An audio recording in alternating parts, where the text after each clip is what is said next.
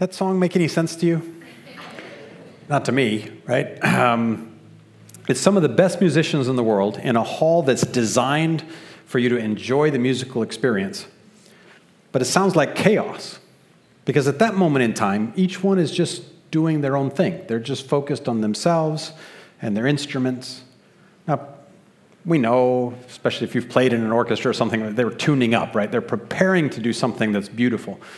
But at that moment in time, when they're just being themselves, doing their thing, chaotic, not musical, not inviting, not interesting at all.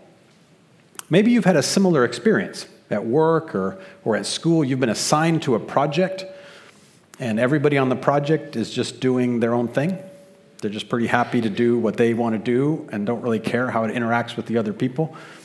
It doesn't work out very well, does it?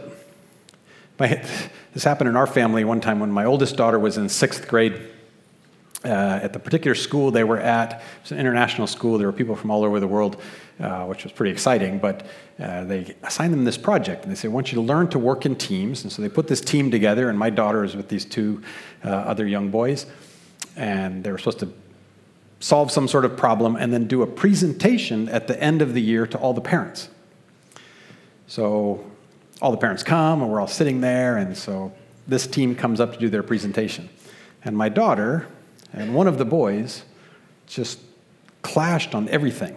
And basically their presentation was my daughter standing over here saying what she thought they had done, and the other boy standing over here saying what he thought they had done. And this poor boy in the middle, his name was David, he was from Holland, was just staring at the parents going, what am I supposed to do? Really confusing, right? That happened to a church one time. And we know about that from the Bible. We're going to talk about that today as we continue our series on the power of 2, 3, and 4, that we grow together, not as individuals.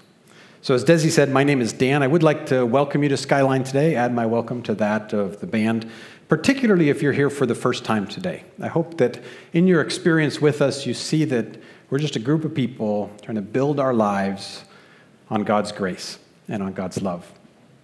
I encourage you to come and talk to me afterwards. I'll be in the back, depending on the temperature, either in the foyer or outside, and you can tell me what brought you here.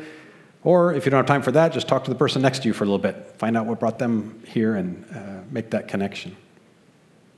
Spring is great, right? It should be warm by the end of this service. It'd be a good time to be outside. It's a sign to us that Easter is coming. And just a few weeks from now, it's a time when we celebrate as followers of Jesus. We celebrate his resurrection, kind of the sign that he has the power to make things different in our lives. And the whole world is aware of that.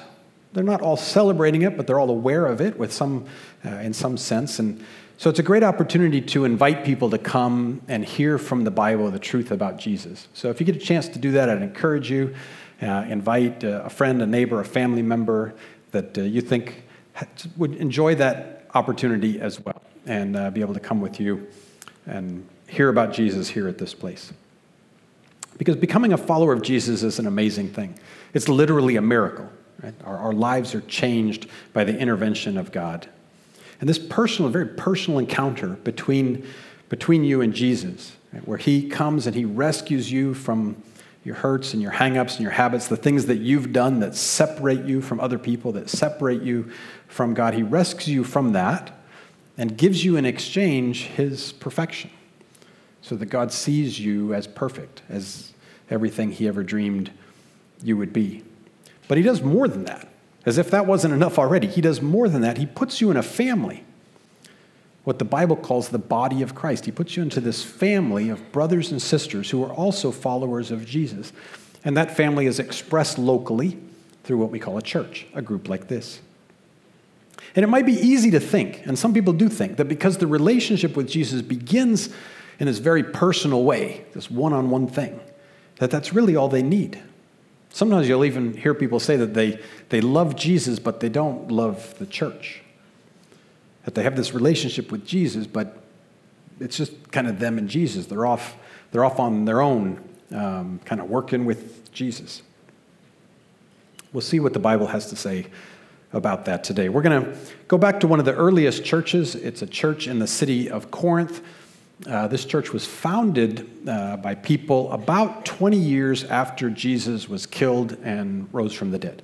So pretty early. A lot of the people who came and talked to people in Corinth about Jesus were people who had either met Jesus personally while he was still walking on this earth, or knew people who had. So really close connections to who Jesus was. Corinth is an interesting city. It's a wealthy city. It's a trade city, like New York, a city that draws people from all over. So all over the Mediterranean area, Africa, Middle East, Europe. People would come to live in Corinth to make wealth. Some of them making wealth for themselves. And so you had these really wealthy families, and they built massive temples and other buildings that you can still see today if you go to Corinth. Other people were brought there to make wealth for others. So at the whole other extreme, you had people that were slaves, people in poverty. So this big ethnic mix, a big social economic mix, a big trade city. So you had people like that. And then a group of these people from all these different backgrounds had this personal encounter with Jesus. And they had come to trust him and follow him and started meeting together, gathering together as a church.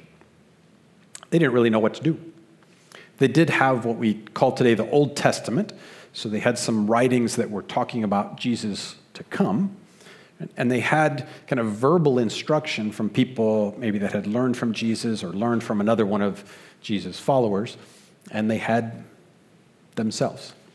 And by all indications, it was sort of a chaotic and confusing church, kind of like my daughter and her classmates. People were doing their own thing, going their own direction, and just being really, really confused about it. But there was something they did that was a really good choice, that we're very happy about even today, 2,000 years later. They decided, we have all these questions. We don't really know how to be a family. And we're not sure if what we're doing is the most effective thing. So they wrote this letter to Paul. And they said, hey, Paul, we have a lot of questions. And they wrote all these questions down. And Paul wrote back to them. And we still have what he wrote back preserved for us today in the book of the Bible that we call 1 Corinthians. So we're going to take a look particularly at chapter 12 and part of chapter 13 and see how Paul answered this question of how are we supposed to interact with each other in the church? Is this personal relationship that we have with God really the primary thing, or how does that show? I mean, we can guess from the question that there was competition in the church in Corinth, like my daughter and her classmate, right? That everybody wanted to speak first, sing the loudest, bake the best brownies or whatever. Right? Whatever they were doing, they wanted to be the best. They wanted to be known for it. They wanted to be very visible. And that's not what the power of 2, 3, and 4 is all about, really. So we're going to dig into 1 Corinthians chapter 12 together and see what we can take from that to apply today to our own church and to our own lives. So over the course of the next half hour or so, I'm actually going to read the whole chapter to you. Not all of it is on the screen, so I'll just tell you that in advance. You can either follow along if you have a Bible or internet accessibility on your device, but the key passages will be behind me on the screen. And so in 1 Corinthians chapter 12, verse 1 begins, "Now about the gifts of the Spirit, brothers and sisters, I do not want you to be uninformed, or I do not want you to be ignorant." So the gifts of the Spirit is an interesting phrase. It's a very church language, right? It's not something you find people talking about at work or walking on streets, not often in the newspaper. So I need to define that for you. And what this is the empowering and encouraging from God to make an impact on the lives of those around you. So it can take a lot of forms. There are lists in the Bible of different gifts that fit this category. One of those lists is here in 1 Corinthians 12, but that's not the only one. You can find it in Ephesians and in Romans and in Hebrews. You can find lists of things that we can do by God's power to impact the lives of people around us. And some of the gifts may look like a talent or a skill. It may come across to you and say, oh, that person's really talented in this area, or this person has great skill in this area. But it's not really a talent or a skill. Because through God's providence, through his creative power, all human beings can be born with talent. March Madness right now, right? So there are some human beings that are born with the ability to jump really high and to run really fast and to shoot very accurately. I am not one of those people, but it's amazing to watch them, right? They have talent. All human beings are born with the ability to gain skills. We can learn things, we can get better at things, we can get experience at things, we can have a skill. But a gift is something different than that. That it is this thing that comes from God so that we can impact the people around us. And I'll add one more piece of that, which is my opinion. I know that there are some people who read the Bible and don't agree with me on this topic. So I'll sort of step away from what the Bible says. This is Dan's opinion. You can take that for what it's worth. I don't think God gives you one of these gifts when you become a follower of Jesus, and that's what you've got for the rest of your life. I think he gives gifts that are necessary for the church to grow, for his mission to be fulfilled in this place. So your own gift, what you're using at a particular point in time, may change as your time with Jesus goes on. So that's my opinion, right? So take that part for what it's worth. But this idea that the gifts are the empowering and the encouragement from God to impact the lives of the people around you. So we'll continue in 1 Corinthians.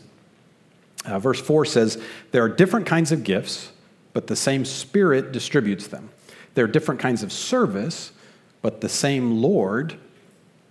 There are different kinds of working or impact, right? But in all of them and in everyone, it is the same God at work.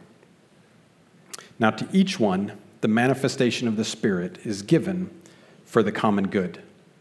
So a couple things that we see here. One, that you see, we experience God in what we call his Trinity. So God the Spirit, who comes to us when we become a follower of Jesus, the Lord Jesus himself, and then God the Father. So we have this all parts of God are reflected here in what he's doing in the church, right? The Spirit distributes them. We're serving the same Lord. God is working through the same way. And to each one, the manifestation of the Spirit is given for the common good. So these are not rewards. These are not evidence that you're special. Right? These aren't things that come to me so that my personal relationship with Jesus will get better. These are things that come to me for the common good so that I can have an impact on the rest of the church. So this leads us to think a couple of things. First, am I positioning myself so that people can impact my life? If they've been given gifts for the common good, then I want to have that gift impacting on me. That will be good for me. So where are you positioning yourself? Are you putting yourself into a life group? Are you putting yourself into a ministry team? Are you putting yourself next to people who have gifts that you need to experience for the common good? And the second thing is, in your own prayer life, in your own time with God, I'll encourage you, don't be asking him or don't be seeking out, what is my gift? Instead, ask the question, what needs done? How can I impact my neighbor? How can I impact my brother or sister in Christ? What needs done? Last week when Pastor Chris was talking, he quoted from James chapter 4. It says, you ask, but you do not receive because you ask for your own pleasure. And I think that can apply to this area of spiritual gifts. If I'm going to God saying, I really want this gift because I think it will make me special or it will make my experience with you stronger, be careful with that. Right? The gifts are given for the common good. Continuing back in 1 Corinthians 12, to one there is given through the Spirit a message of wisdom, to another a message of knowledge by the means of the same Spirit. So these are some of the gifts that were being experienced and being used in that Corinthian church. To another, faith by the same Spirit, to another, gifts of healing by the one Spirit, to another, miraculous powers, to another, prophecy, to another, distinguishing between spirits, to another, speaking in different kinds of tongues, to still another, the interpretation of tongues. A lot of different things happening in Corinth. All these, verse 11, are the work of one and the same Spirit. And he, God, distributes them to each one just as he determines. He distributes the gifts as he determines. He knows what the church needs. He knows what you need to receive from the church. He knows when the church needs it. So again, in your interaction with God about this, I would encourage you not to ask, can I have this particular gift? But rather ask, what would you have me do? And then ask for the power and the encouragement to do that thing. God gives them as he determines what's needed at that point in time. Continuing on, I'm in verse 12 now. Just as a body, though one has many parts, but all its many parts form one body, so it is with Christ. We were all baptized by one Spirit so as to form one body, whether Jews or Gentiles, slave or free, and we were all given one Spirit to drink. Even so, the body is not made up of one part, but of many. So you recall I talked about Corinth being a place where there's people of all kinds of different backgrounds, and so Paul's reminding them of that. He said, you came from different religious backgrounds, Jews and Gentiles. You came from different economic backgrounds, slave and free. Implicit in there is also some of you moved here, some of you were born here. Right? You came from all these different backgrounds, but when we encounter Christ, we're all kind of in the same place, far from God, unable to reconcile ourselves with God, unable to keep our promises to the people around us, unable to live in a way that is righteous, another kind of church word, unable to live in a way that is good for the people around us, instead living in ways that is harmful for the people around us. We're all in the same boat there. And Jesus came and rescued us from that and then baptized us, gave us his Spirit. So because we're all common in that, we're all common in the body. And so he uses this image of a physical body. Now, if the foot should say, because I am not a hand, I do not belong to the body, it would not for that reason stop being part of the body. And if the ear should say, because I am not an eye, I do not belong to the body, it would not for that reason cease to be part of the body. So if a follower of Christ, I've trusted Jesus, I've put my dependence on him, he's given me his Spirit, and I say, I don't need the church. I'm going to walk away from the church. I don't cease being part of the body. I've probably damaged myself. I'm not going to grow in that situation. And I've damaged the church that I left behind because they've been weakened by my loss. But I haven't ceased being part of the body. I'm still connected. The value that we talk about here in Skyline is to not walk alone. Don't walk alone. It's not a good place for you to be, and it's not good for us if you walk alone. And so we create these structures, the life groups and the ministry teams, and kind of these practical tools to help you walk next to other believers. Be positioned in a way that the gifts God has given them can impact you, and that the gifts God has given you can impact them. Stepping out, walking alone, not good for you, but it doesn't stop you from being part of the body. In fact, God has placed the parts of the body, every one of them, just as he wanted them to be. If they were all one part, where would the body be? As it is, there are many parts, but one body. We're not to be clones. Right? We're not all like, pick anybody you want. Pastor Chris, let's all be exactly like Pastor Chris. One, we spend far too much time on farms. Right? But we're different people, and we have these different gifts that have been brought so that together we create the body. We're not all individual single bodies of Christ, but together we are the body of Christ. The eye cannot say to the hand, I don't need you. And the head cannot say to the feet, I don't need you. Right? So I'm not the most important. You're not the most important, right? We can't look at our brothers and sisters in Christ and say, you're not bringing anything to the table here, so I don't need you. Right? In the business world, that happens. You look at your team, you look at your budget, and you go, well, don't need that guy. Right? That doesn't happen in the church. Each of us has been gifted in a way that we can positively impact the body of Christ. So we can't say that we don't need anybody. On the contrary, those parts of the body that seem to be weaker are indispensable, and the parts we think are less honorable we treat with special honor. The parts that are unpresentable are treated with modesty, and our presentable parts need no special treatment. God has put the body together, giving greater honor to the parts that lacked it. So there should be no division in the body, and its parts have equal concern for each other. So I also can't say I'm the least important, right? I can say the body doesn't need me. I can't say that.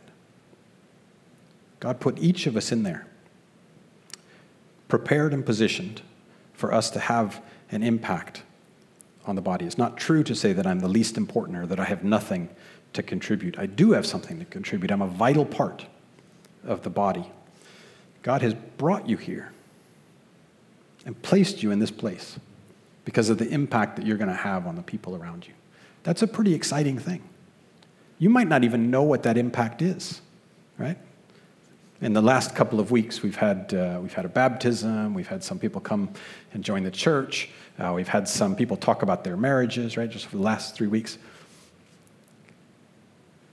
You're sitting there and you're seeing this happen is impacting you. And the person who's being baptized or the person who recorded the thing about their marriage doesn't know the impact that it had, but it had an impact. So we have these connections with each other that God creates. If one part suffers, every part suffers with it. If one part is honored, every part rejoices with it. And now you are the body of Christ, and each one of you is a part of it. Each and every one has a part. Don't walk alone. Stay connected, because we need you as part of the body.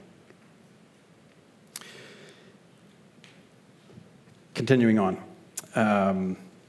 God has placed in the church, first of all, apostles, then prophets, then teachers, then miracles. There's another similar list. Gifts of healing, of helping, of guidance, of different kinds of tongues.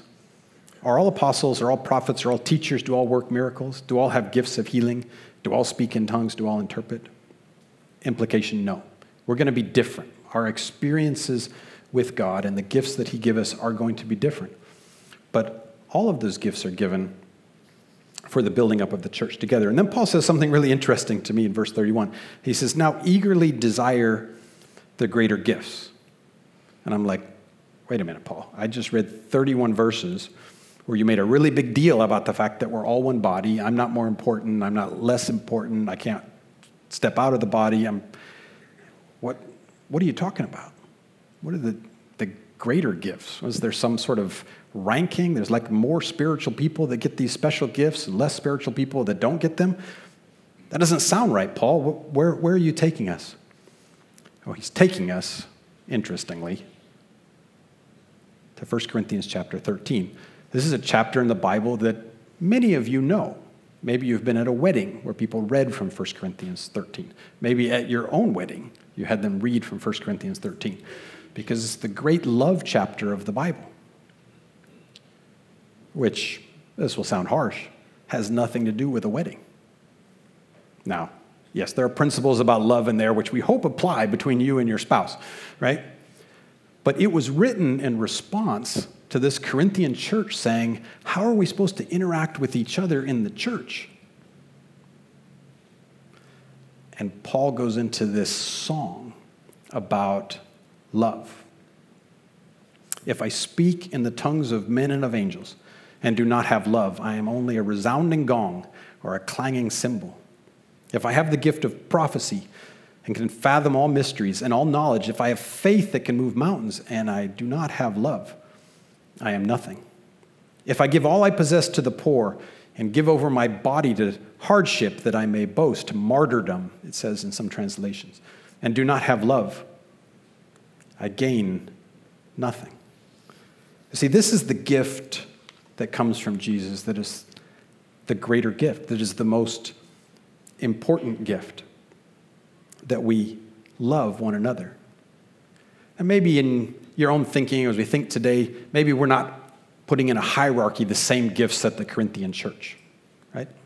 Maybe in the American culture, they think, someone who gives away millions of dollars, they're pretty special, right? And if they give away millions of dollars to church things, we think, they're a pretty special Christian. Or maybe we think, the person who's just really gifted in service, and there's a lot of things they do to make the building look good. We think, those are, they're really special.